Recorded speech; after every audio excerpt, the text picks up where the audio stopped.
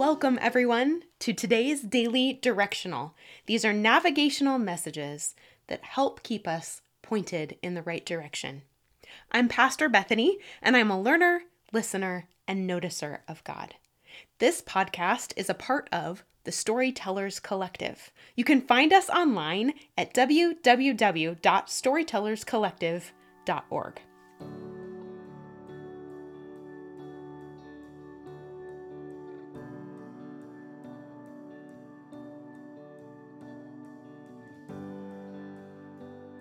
We are continuing our conversation about faith paired with deeds today. That is, actionable faith.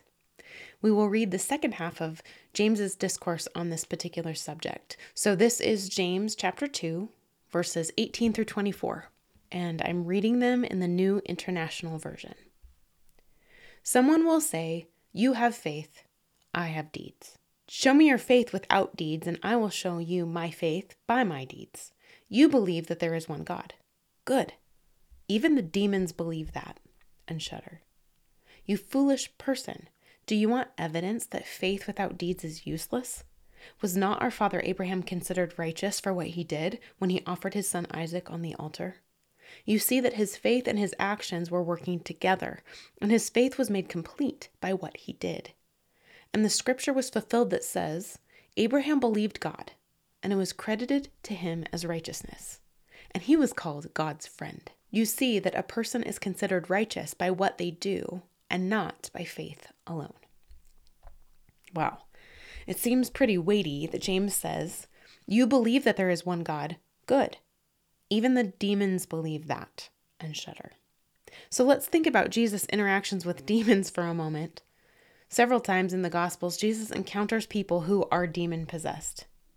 The demons inside of them recognize Jesus. They acknowledge him as the Son of God.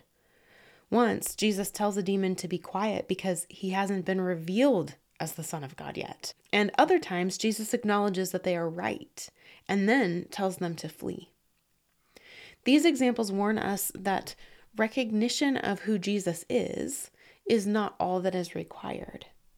We must know who he is. We must acknowledge it, and then we need to choose him as leader of our lives. When Jesus is leading and guiding us, our beliefs, our thoughts, and our actions all become intertwined, and we begin living differently. Our faith influences our actions. James gives two examples of people in the Old Testament who proved their faith by their actions. The first was Abraham, and then next episode we'll talk about Rahab, who comes in the following verses. So here's a quick recap of Abraham's story. God promised Abraham that he would become a great nation with many sons as there are stars in the sky. The problem was Abraham had no children at all at the point that God promised this to him, and he continued not to have children for years and years. His wife Sarah was barren. Now finally, miraculously, God granted Abraham and Sarah a son when she was 90 and he was 100. And they named the boy Isaac.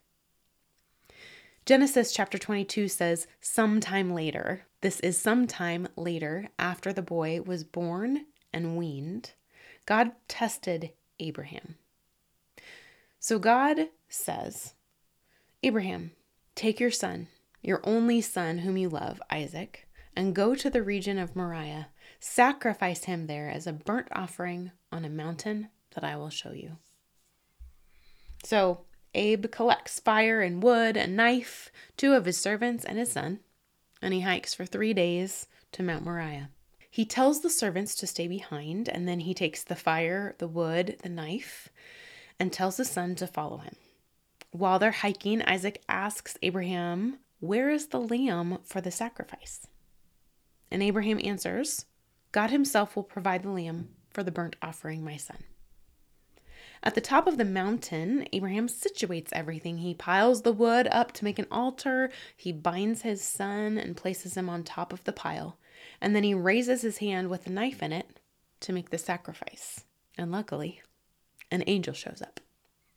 The angel stops him and then affirms Abraham's dedication and devotion to God because he did not withhold his son, his only son.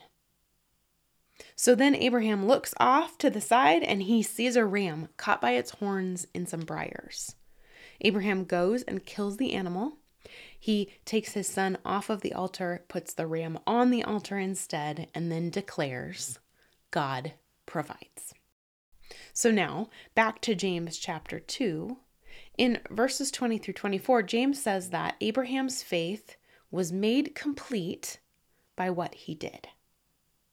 So here we are back to the concept of completeness, of maturity, total fullness, perfection, right back like James chapter 1. Abraham's faith came to maturity not through belief alone, but also through his actions.